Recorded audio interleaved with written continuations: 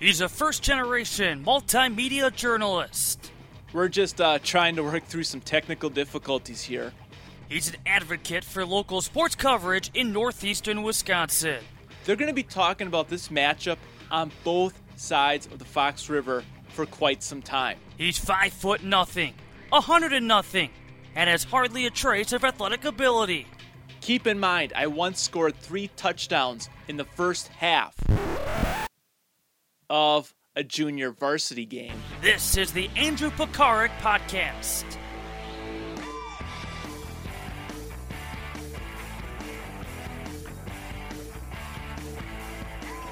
Hey everyone, welcome in once again to another edition of the podcast, back in its regular Thursday slot once again. Thanks for joining me, and if this is the first time you're tuning in, welcome.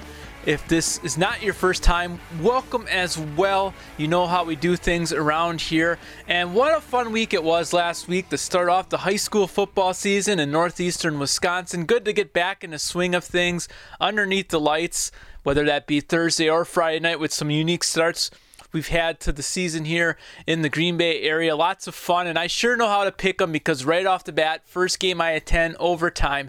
That's right. That's the type of year it's going to be, a jam-packed, action-packed, fun all the way around season I think we have in store for us. But have another great show in store for you. Going to talk about last week's matchups, what I saw, what I thought, and also discuss and preview what's going to be happening in week 2 around the area. Also discuss my travels and how prepsagenda.com is doing. But before I get to that, we have an outstanding guest here today.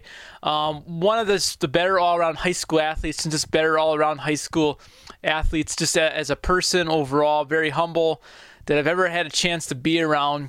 He would be a Ashwaubenon legend. I would call him legend at this point, James Morgan. Of course, doing some great things at the next level, the collegiate level. And stop and think about this for a minute. There's 128 Division I college football programs in the country. Means there's about 128 starting quarterbacks in the country at that level. You know, that's pretty good company to be in. And to think that you have a local kid from the Green Bay area as one of those starters entering the college football season, I think that's pretty cool overall. Just to see him go about, have that dream, and taking the steps there. So we'll discuss a lot of things that have been going on with James at the college level, getting those initial starts last year, and now entering the season as Bowling Green as the tab starter for the Falcons.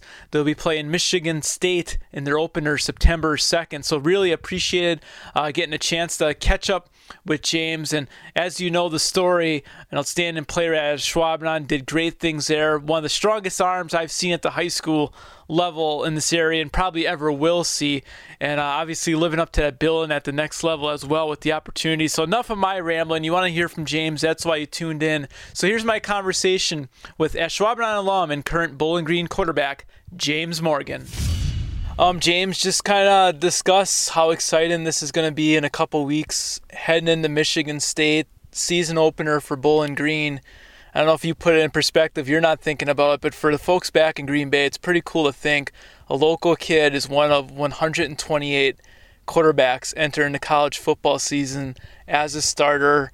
I know you're not thinking about it, but in terms of that little kid in you, like how amazing is that to think that you're going to be one of those individuals, a pretty rare job to have, but you have slotted down one. Just what's that mean to you?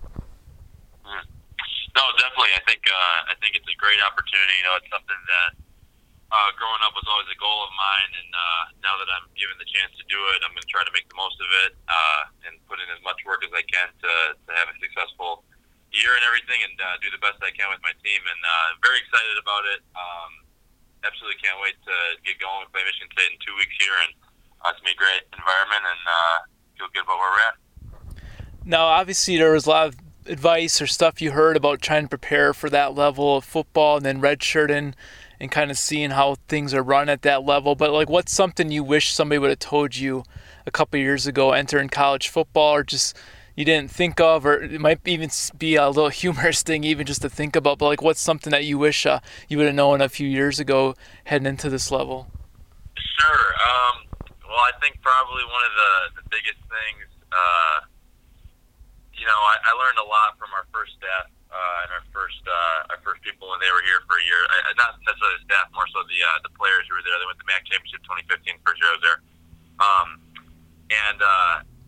It was just kind of interesting to see how they did and kind of learn how like a championship caliber team did that. And it's something that me and my teammates have been trying to emulate. I don't know if there's necessarily a single thing that I can pin down, but I will say that the transition from high school to college is definitely, in terms of a preparation level, you have a lot more opportunities to do that with college. The resources that you're given, the scouting reports, film, practice film, all that stuff.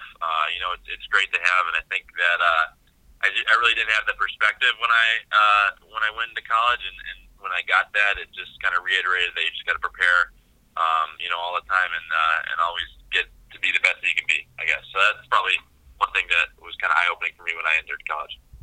I'll come back around to things specifically with your team this year. Looking forward to competing in the MAC once again and building off the experience you gained last year in 7 starts. But I would be remiss without maybe starting off, not even with the Ashwaubenon football aspect, Ashwaubenon track and field, one of the 3 sports you competed at as a senior and a junior, winning a state championship to end your high school career in track and field in the 1,600-meter relay. You kind of didn't go out for track initially in high school, but in hindsight, and I know with working with Scotty Smith over at Synergy, working on that speed, that quick twitch muscle, like what did you ultimately get out of your track and field experience in high school that has translated and helped you in the pocket at college now at Bowling Green? Oh, I mean, there's no doubt about it. I think that was a great experience for me. I was really happy I decided to do that. I had some great teammates, some great coaches. I know Jose is doing really well right now, and the other guys are doing pretty successfully too. I know John goes to St. Norbert. I think Nate's at Wisconsin. But no, I think that was a great experience for me, and especially just kind of getting it kind of the end of the high school career. I think we won state the day before the season, or not the season, but the school year ended, which is crazy. Senior year the day before we won state, which is absolutely awesome. But if anything, I think that one thing that I maybe gained from that was my whole kind of high school career was kind of branded as a pocket style quarterback, and it was nice to be able to win an event that you had to be fast to win. It's kind of a different style than what I was branded as, and it felt really good to get that kind of as a kind of prove the critics wrong type of thing. And I know it was 400 out of 100, but definitely gave me some confidence going into high school that I can open it up a little bit if I get in the open field. Now, I imagine you still pretty much keep tabs on what's going on with Ashwaubenon because you've got a younger brother who'll be coming up through the high school system soon, but also your dad's still heavily working with that football program, specifically the quarterbacks, and it's pretty cool to think that you came through and then you had Will Ark that followed, and then after Will came Ryan Johnson. All 3 of you guys, Division I or Division II level quarterbacks with those 2 individuals going on to the UP at the Division II level with Michigan Tech and Northern Michigan, respectively. And right now, Coach Jonas has labeled Anthony Garaccio Quattro for kind of the 4th in line. He feels that it's up to Anthony if he wants to pursue that route. But I went to practice. He looks like the same body type as pretty much all of you guys, tall, lengthy kid with a strong arm. Like, what's in the water right now at Ashwaubenon that you just seem to be producing those quarterbacks at a fast rate like that? No, I think it's been really cool. Kind of like the couple guys that we've had through the past couple of years. Will going to Michigan Tech, Ryan going to Northern Michigan, and Anthony coming up this year. I think it's a testament to those guys who are really putting in the work. And I'm not sure entirely what's going on. But I know my dad's been working with them, and they've been working really hard on the off season and kind of refining their skills and everything. So. I think they deserve a lot of credit in kind of creating a culture where it's a good place for a quarterback to be and continue to get better at his skills. You had a lot of great teammates around you in Ashwaubenon just year in and year out, whether it's D1, D2, like a lot of guys getting chances at the college level. Jarrett Curtis over at Western Michigan, one of your receiving targets back at high school, and then one of your big boys up front that was protecting you, Aaron Service, doing a great job at Syracuse in the running to be on the starting offensive line there with the Orange. besides the mullet back in high school for Aaron, and I know he was a smaller guy at one point in high school, which is hard to believe. What was it like just texting with him or Facebook or last time you got to catch up with him and just seeing the progression that he's really taken the past couple of years? Sure. Yeah, well, I think both those guys are doing really well and are just a complete testament to hard work. Starting with Jarrett, he hurt himself in the last senior year, and to come back from that and continue to work and get the opportunity at Western, I'm really happy for him. I think he's working as hard as he can. And then with Aaron, it's definitely crazy to think about when he was, I think, a sophomore or junior or whatever. He was going to be a middle linebacker. He started when he was a freshman. He's kind of taller, skinnier guy, and just the amount of work that he put in going through high school and just he's a beast. It's crazy the transition that he's gone through, and I'm really excited for him too. I think he's gonna have a great opportunity over there at Syracuse, like you said, to play and to start, and hopefully he does some good things. With Aaron going over to Syracuse, pretty unique situation that his senior year and your redshirt freshman year, Dino Babers, formerly your coach at Bowling Green, the opening was there for Syracuse. It was an opportunity he wanted to take, so he went with that program, and Aaron was one of the first kind of incoming recruits from that class to commit, and just felt confident. And when Babers was trying to recruit him to Bowling Green, just believed in what he was doing. Not so much specifically for like your situation or Aaron's, but it's something that comes up a lot with high school kids in Division I football or college basketball. Obviously, the coaching staffs are looking at you in high school, sophomore year, junior year, kind of getting a scope of like who's up and coming talent. And then obviously there's coaching changes because they may be looking for other opportunities or a better situation, whatever it is, they may move on. Like how difficult is that? Or just when you look at not just situations you're involved with, but you see that across the landscape as far as committing to a program, or you're also kind of committed to the coaching staff. And obviously your situation, you're obviously invested in Bowling Green and they were invested in you, but it's kind of difficult because you just don't know if that new coaching staff or if there is a transition from somebody completely out of the coaching staff, like is my spot possibly going to be there? Am I fit in their system still? Like discuss like how difficult that can be when there are transitions like that. Sure. Well, I think when you're looking at places where you need to go, it's important to have the right people there in terms of coaching, the right, character guys, high-class guys. But at the same time, you need to make sure that you like the place where you're going as well, because just like you said, the coaching world is a extremely fast-changing landscape, and it's a very success-based job and everything. And so you might end up not being with who you originally thought you were going to be with, and that was my situation. I'm very fortunate to get the staff that we have right now. I think they do a great job, and the transition was pretty smooth, and I think they've done a great job working hard to get to the point they're at, and hopefully send us over to something exciting here. I don't mean to kind of blow smoke up your butt, but you were one of the most well-spoken high school athletes I ever came across, and since your high school days remain that way. I know you're humble and you wouldn't but you're always very well-spoken, very kind, mature beyond your years. And something that caught my eye is when I was looking at some content in the spring that Bowling Green, the athletic website there, was producing from your spring practices. It was a little video clip where you got mic'd up for a practice. You guys were indoors, and within the first 15 to 20 seconds of that clip, one of your backs or receivers came back to the huddle, and I don't know if he dropped a pass or what the previous play was, but he's kind of down on himself because he didn't perform up to what he felt he could have, and you just kind of said, and this is just a practice, just a spring practice, like, hey, chin up body language, like just a sense of like, hey, like have the walk, the maturity, like the body language, at all times that, you didn't get that play, you'll get the next one type thing. Just a couple of words you said to him, just as far as noticing that natural leadership you have. Like, where ultimately did you learn that from as a young kid? Because I don't know if you can even be taught that or you just have it. Like, where do you think that naturally comes from for you? Well, I think in my case, it's a combination of some really good influences growing up in terms of my dad always pushing me and implying those characteristics on me because he demonstrated them himself. And, coaches growing up through high school coaches, middle school coaches doing a great job of doing those same things. And then it's nice when you're on a team where it's kind of like everybody's like that. If someone's having a bad day, we pick them up, and it's great to have everybody kind of have each other's back when you're on a team. It kind of feels like a family, and it's great like that. So entering this season, obviously you have the 7 starts under your belt, threw for over 2,000 yards, 16 touchdowns last year, so you have a really good feel about what this level of football is now. Like, what have you personally worked on, like a microcosm within your game, something you really concentrated on yourself to really improve yourself individually, to make yourself better for your team? Like, what was your big focus this offseason and you're looking forward to getting better at for this year? Sure.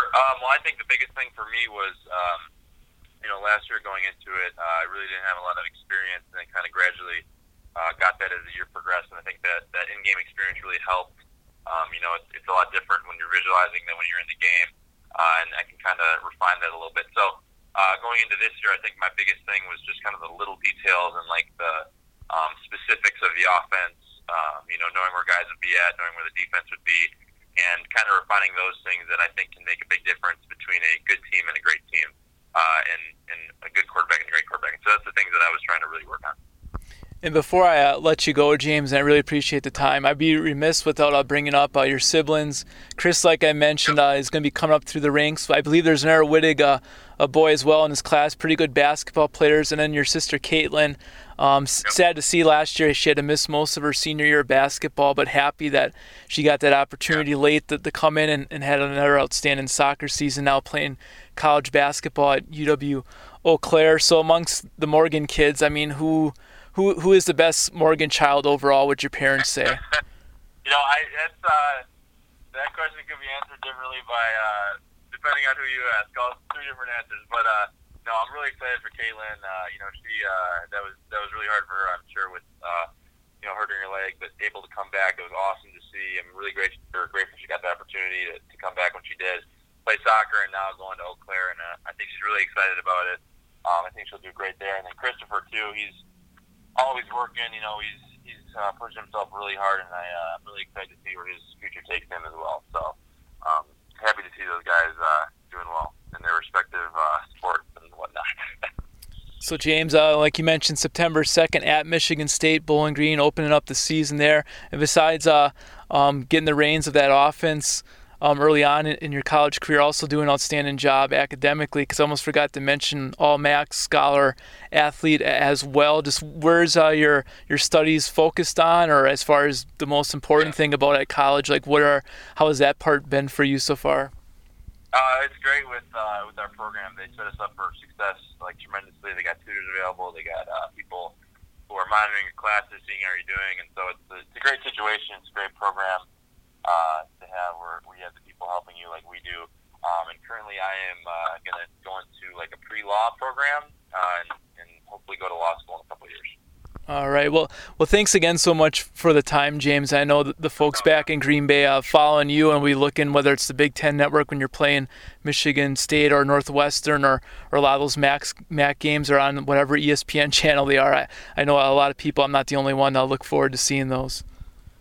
Hey, well, I really appreciate it. Thanks for taking that. Once again, I want to thank James Morgan for taking some time out of his preparation and getting ready for the season to speak with me. Really, really appreciate it. It was great catching up with him. And once again, one of the most humble and just well-spoken high school and now collegiate athletes I've gotten a chance to be around. One of the better ones, I dare say, that the Green Bay area has ever produced, and look forward to seeing what he can do this season with Bowling Green, entering the season once again as their starting quarterback. Wish him the best of luck. And the one thing when I think of James from his high school career, and obviously the strong arm, just uncommon arm strength for a high school quarterback to have, isn't necessarily something on the football field. I mentioned the state title he got an opportunity to win as a member of the 1600 relay team in track and field his senior year. It wasn't that.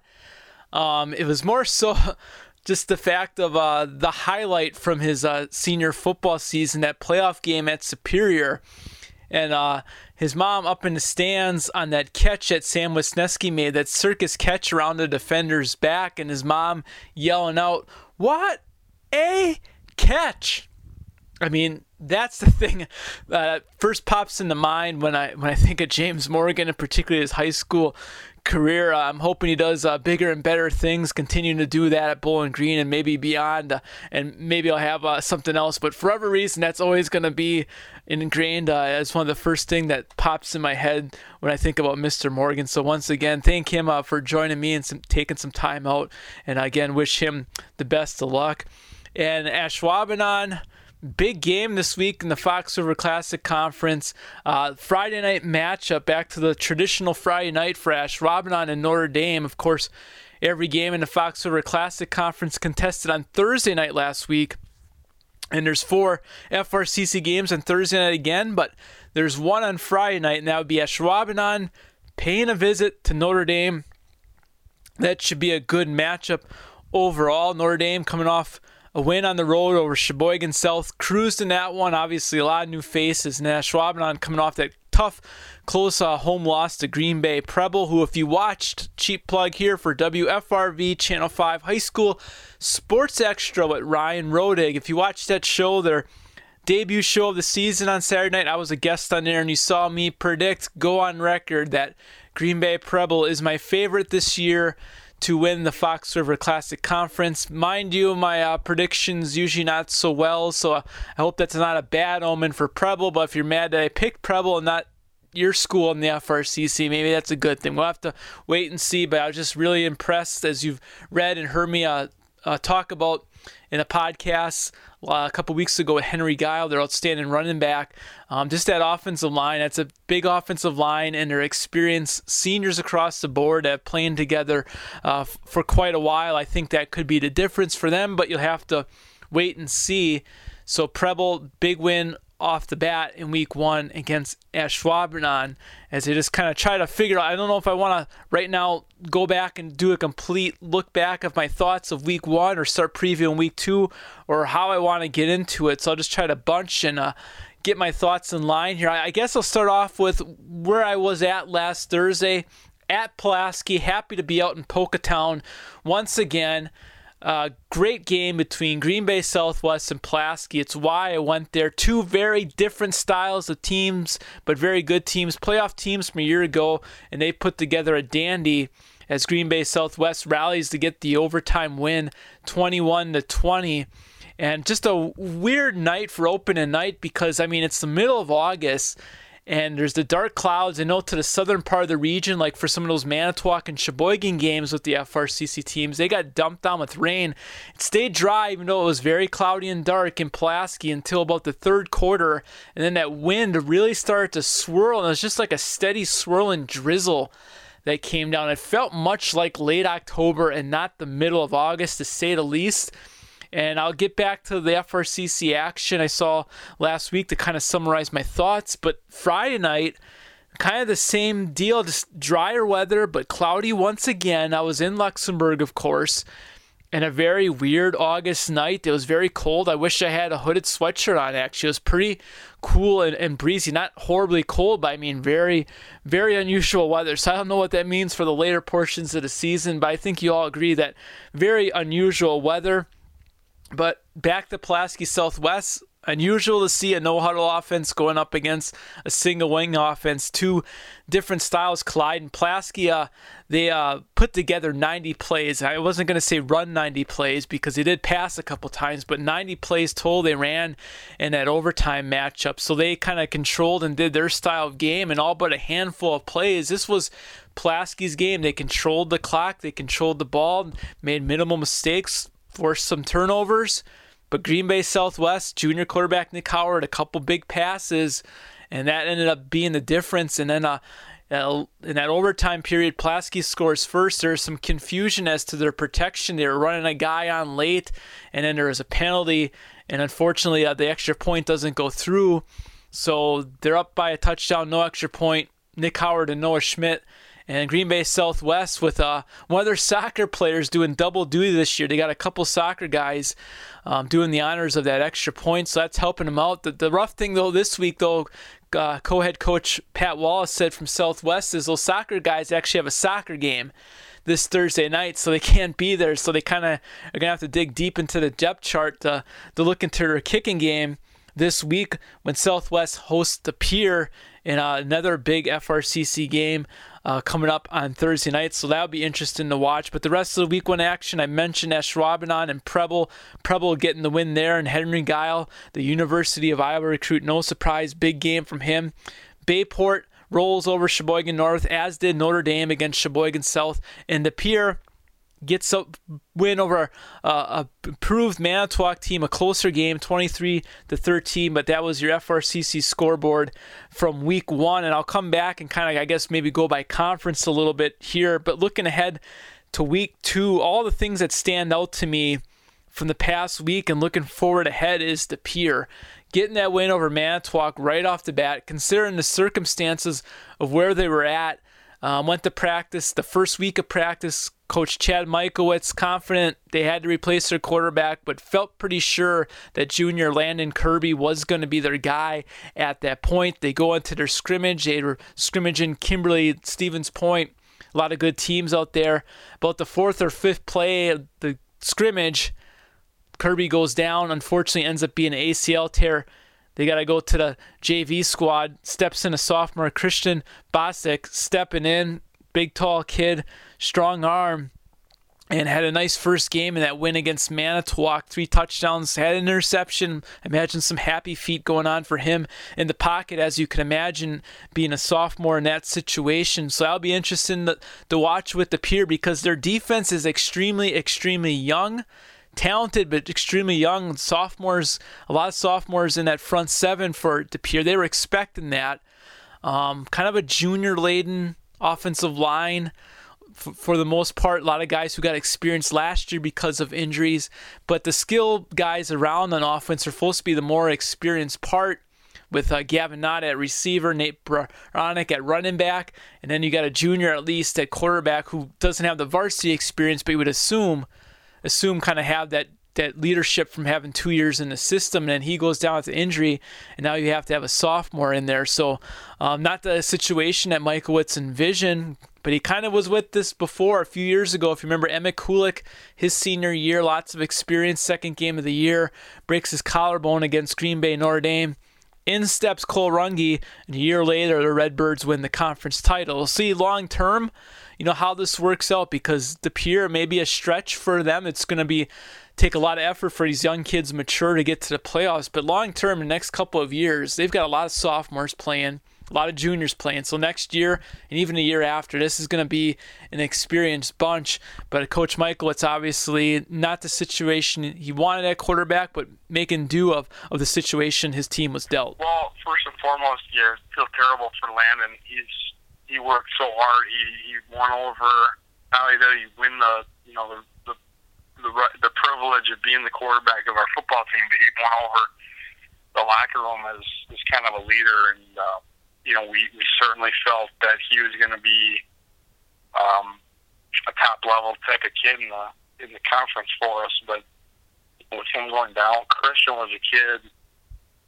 After his freshman year, we knew we had something coming up. I mean, he's his size is, if you're, we said in the preseason, when we were talking about both our quarterbacks, if you're going to draw up, your prototypical quarterback, he would look just like Christian. He's 6'2" and huge arms. So he got thrust into the role suddenly. I mean, Landon went down on the 5th play of the scrimmage. So Christian hops over from the JV scrimmage to the varsity, and he ended up throwing 2 touchdowns against Spash.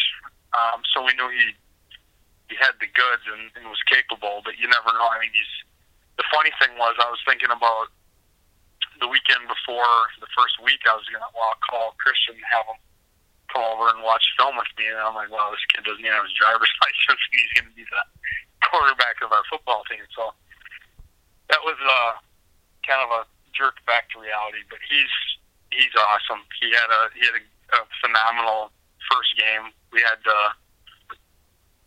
water the playbook down, but that's unfortunately, like I texted you, unfortunately I've been through this before, or fortunately, however you want to look at it. So it's going to be a very similar progression where the playbook was wide open for Landon, playbook was wide open for Emmett Kulik, and we gave it to Cole in doses, and a positive is Chris is going to be here for 3 years, so the sky's the limit for him, both athletically and obviously being able to grasp our offense, the directions we're going to be able to take this thing over time is going to be an exciting thing to watch. But he's got playmakers all around him. Like I told you pre-season, Gavin and Nate are two of the best players in the conference. And they stepped up and they both had big nights. And DePere will be paying a visit to Green Bay Southwest Dahlin Family Stadium on Thursday night. Should be a good matchup. Pair of teams that got wins in Week 1. The rest of the FRCC action coming up in Week 2. Sheboygan South at Bayport, Pulaski at Sheboygan North, and that Ashwaubenon at Green Bay Notre Dame matchup should be an interesting one. I know Ashwaubenon with the loss in Week 1, but overall I think Preble is just the class of the conference maybe, and for Ashwaubenon to hang with them, only an 8-point loss, I think that's a strong start for them, as strange as that may sound in a loss. But I know Ashwaubenon, some young kids. That defensive unit, I think, will come on late, and Anthony Garaccio is only going to get better as he gets more starts at the varsity level under his belt at quarterback. So FRCC action, past and present. Some fun things to watch overall, and we'll kind of skip right along to the NEC, the Northeastern Conference, and the teams specifically within the Green Bay area. Of course, I was at Denmark at Luxembourg Casco last week. Two rivals who have kind of jumped from conference to conference, the Packerland, the Bay, and now the NEC. Always a fun rivalry overall. And Luxembourg Casco, of course, the defending NEC champions. Some new faces, obviously Garrett Eisen at quarterback and things of that nature. But overall, all the size on the line is still there for LC, and that was ultimately the difference in this game. I felt they were just able to wear out Denmark later on in the game, because besides the big guy, the state qualifying heavyweight wrestler Josh Furrick, Denmark not your overly big offensive line, just some good gritty kids up front in their lines. And I think that was kind of the difference later on, is just getting worn down. But I was talking with a coach earlier this week, and he asked me about, the area and like what I thought just from looking at the games I was at and watching highlights and things of that nature. And he thought, like, who impressed me the most from Week 1? And I said Denmark, hands down. I thought they were very impressive in a loss to the Luxembourg Casco, just given as far as that team, being undersized compared to Luxembourg Casco on the line. But Denmark's really athletic on the perimeter, so I would look for good things from them, trying to make the playoffs for the first time in a couple of years. Brady Jens, a couple of touchdown catches in that game. The first one that made it 14-7 in the first half. Some very athletic moves. I think it was a 31-yard touchdown. But Jens probably did about 60 yards of running, just cutting back and across and making probably about 3 or 4 guys miss on his way to the end zone and making that a really close ball game at the half. Jack Satori, their quarterback at Denmark. Denmark, an option team by tradition under Coach Hayes, but this looks to be a team that has potential to actually do some things through the air. So I'll be interested to see how they do against the rest of the NEC slate. And this week, another rivalry game as Denmark travels to Wrightstown. So that'll be interesting as far as if Denmark, showing good things against Luxembourg Casco, can take down a powerhouse program like Wrightstown that was at 23 straight playoff appearances. So that should be a fun one. Meanwhile, Luxembourg Casco playing to build off of, but the biggest thing I felt I saw from them and I wrote about is Nathan Koisman, a big standout on the basketball court, 6'3", 6'4" kid, first team all conference outside linebacker last year, played a lot of tight end for the Spartans. And you know what? Wearing big number 99. They're lining them up at tailback right off the bat. They put together a package late in their preseason practices. Coach Maney wanted to see more physicality from the group. He thought that was the way to do it. And it was an offensive grouping where they knew they were going to get offensive production, positive yards each time if they put Koisman back at tailback. So you have a big tall glass of water, a big body like that in the backfield, and you give him the ball straight on, almost had 100 yards in the ground. That'll be interesting to see how that works going forward against some other teams that might have bigger lines than what Denmark could present. But an interesting look, I thought, to have a kid of that height and size back there. And I was going to tweet out, I forgot to do it. It looks like the rest of the NEC has 99 problems to worry about, and it's called Nate Koisman, because wearing big number 99, it just kind of looked different back there. But Luxembourg Casco, not clicking on all cylinders right away, as no team would, but I think they can fully have the opportunity to be the favorite and repeat as NEC champions. There's Little Chute, there's Freedom, and then there's obviously a good Fox Valley Lutheran team that they'll see this week. So there's my thoughts from the NEC, what's going out and about and around with them. And I mentioned Wrightstown with Denmark this week. Wrightstown, a big win up at Marinette last week. The Bay Conference, that was highlighted, I felt, by West Appear over Shawano, a 42-0 victory. Probably not a surprise there. West Appear is just one of those top-level programs that you kind of expect things from that. But I mentioned on the other side of the river, De Pere dealing with an injury at quarterback. West De Pere, a little bit of a different situation across the river with their quarterback situation. They got two good ones. They got junior John Edinger, and then they've got freshman Josh Blount. So you have a Division III team. It's not like West De Pere just to stick a freshman out in their lineup anywhere on the field, let alone at an important position like quarterback. But Coach Jack Batten of West De Pere said before the season, hey, we've got these two athletic kids. We're going to see who's going to be our guy as far as under center. But if one shows he can be the quarterback, we're going to have to get the other one on the field right away because they're just that good of athletes. And Edinger and Blount both kind of in similar situations in that they're older sisters, pretty good, solid standout players for basketball and volleyball at West De Pere. So they've got, I guess, some leadership bloodlines within them based on what their older sisters did in athletics. So that may just translate over to playing quarterback. But Coach Batten, two athletic kids, nice problem to have, and he kind of explains how he came about with kind of rotating these guys last week against Shawano. Here's what I ended up with. I sat down and I made a list of our 11 best players on offense, and both Josh Blount and John Edinger made the list. So the next question became, how do I get them both on the field? What I decided to do is they're both going to be on the field at the same time. So when one is playing quarterback, the other is playing split end. So they've learned both positions, and they both know all of the plays. Now, there are certain plays that one might be better at running than the other. So we have a signaling system in terms of which quarterback we want playing when and where, and seemed to work okay for the first game. So we'll continue to see how that quarterback mix plays out. West De Pere, they host New London in their home opener this week. Other Bay Conference action, Appleton Xavier will be at Green Bay East at City Stadium on that new turf field. And Green Bay West travels to Seymour. Of course, Seymour, a big win over Green Bay East in week one. Devin Vervoort, big game overall for the Thunder. So those are my thoughts from the Bay Conference from this past week. And now moving on to, I guess, I don't want to say the alphabet soup of conferences, but maybe one of the more longer acronyms you're going to see around the state in the MONLPC-large. Kind of it all stands for the M&O, Northern Lakes Packland Conference Large overall. As I wrote about this past week on prepsagenda.com with the kind of a lot of 8-player teams coming up in those smaller schools. It throws some wrinkles in the different conferences, and the latest large-scale realignment that struck the northeastern Wisconsin area a couple years ago. It left the Packland Conference with only 5 11-player teams, and the M&O and Northern Lakes dealing with a lot of teams going to 8-player football. So everybody's kind of looking to help on each other. So they came up, all the athletic directors of schools, with the solution, hey, let's come together. Let's put our biggest schools for 11-player football in one conference, our smaller 11-player schools in another conference, and then anybody playing 8-player football in another.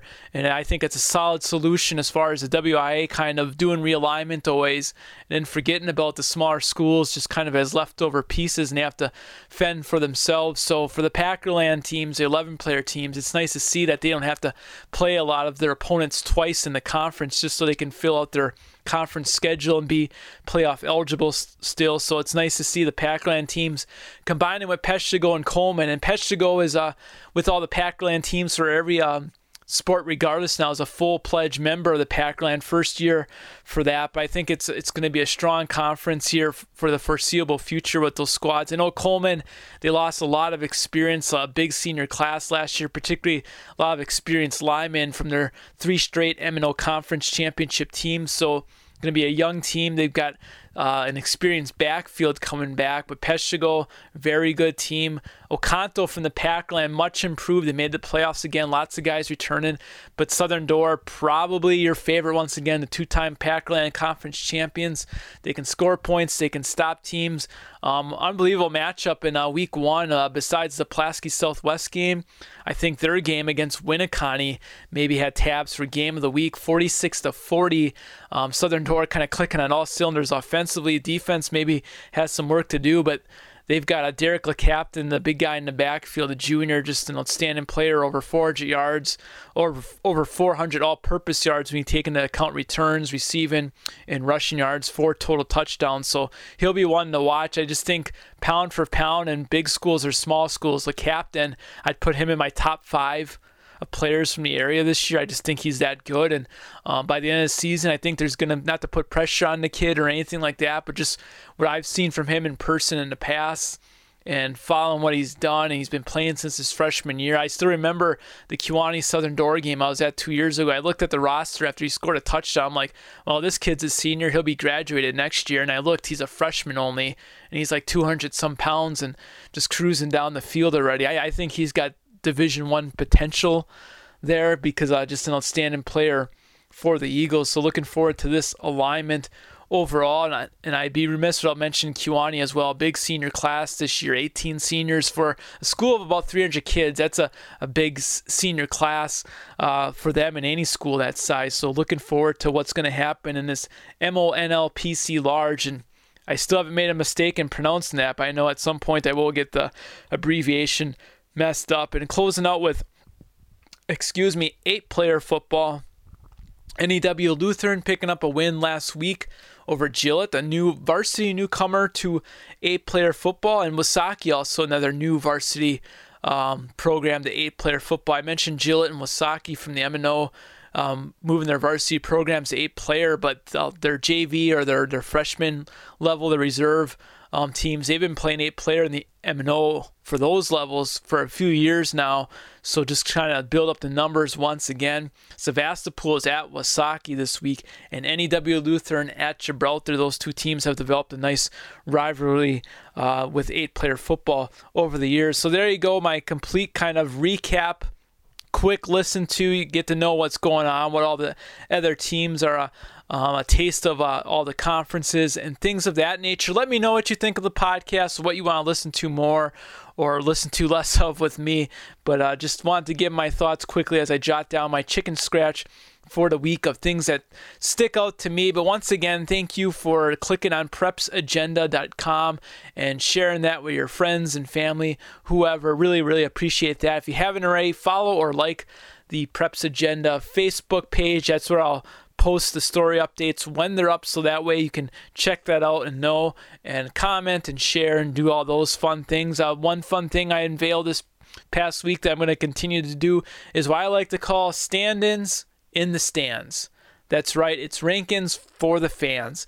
As I wrote on there, not a big fan of rankings because you see team rankings and this and that, and this school is number 1 in this division, and that's great and all. That's just opinions, and you know what? A couple months from now, nobody's going to remember who's ranked number 1 or whatever in whatever division and conference. It's all about who wins conference titles, who can be hoisting those state championship trophies at Camp Randall Stadium or make deep playoff runs is what people remember. But I felt I should have some type of rankings on the site, so that's why I came up with each week. I'll kind of rank the fans. Whoever sends me the best picks, best stuff, I'll rank them, give them my thoughts, a little bit of the humorous side, nothing to take seriously here. So I ranked the top 5. You can check that out. Maybe your the number 1 spot this week might not be what you expect, but I think it's well-deserved for what I did there, so I won't spoil it. If you haven't, check it out. If you did, share it. I hope you enjoyed that, little things like that. But just continuing to post articles and just talk with coaches. Going to have some features coming up here next week as well, and things like this very podcast with my guest James Morgan today. So once again, thanks for joining me on the podcast, and once again, follow the Facebook page Preps Agenda, and also add me on Snapchat, and if you aren't already, follow me on Twitter. That's just the first and last name, Andrew Pekarik, Pekarik. AREK. And once again, thanks for all the support. I'm having fun just doing this, just as far as, like I said before, I guess I'm very limited in hobbies. I don't hunt, I don't fish, that type of stuff, but I enjoy on a Thursday or Friday night, this time of year, being at a high school football game, taking stats, video, taking photos. I got a new camera, but honestly, as I'm recording this, it's still in the box. To be determined if the next couple of days I actually take it out of the box and try it out here, because it's a new nice camera, so that way some of my images will be much, much clearer that I'll be putting online. But let me know what you think of the site and everything. Send me a message, a direct message, if you have any cool story ideas. There's always those individuals, as far as young people doing some incredible things or overcoming some incredible things in their young lives already. Let me know about those individuals. I'd love to cover them overall. But once again, just want to thank you for the support. And like I said earlier in the show, if you didn't check it out, go out to wearegreenbay.com, WFRV Channel 5's homepage, and you can watch the segment I was on with Ryan Rodig this past Saturday night, just kind of putting my thoughts and feelings all out there about what's transpired, I guess, of me and just the media industry overall going forward. And all I promise to do is do the best I can, because I'm just one person, and continue to do that, because that's all I do. So thanks once again, and I'm going to quit rambling, but if you see me at a game, check it out. And once again, fans, tweet me, Snapchat me, or tag me. Want to see pictures of what you guys are doing out there, and I'll rank them next week. But for now, I'm out.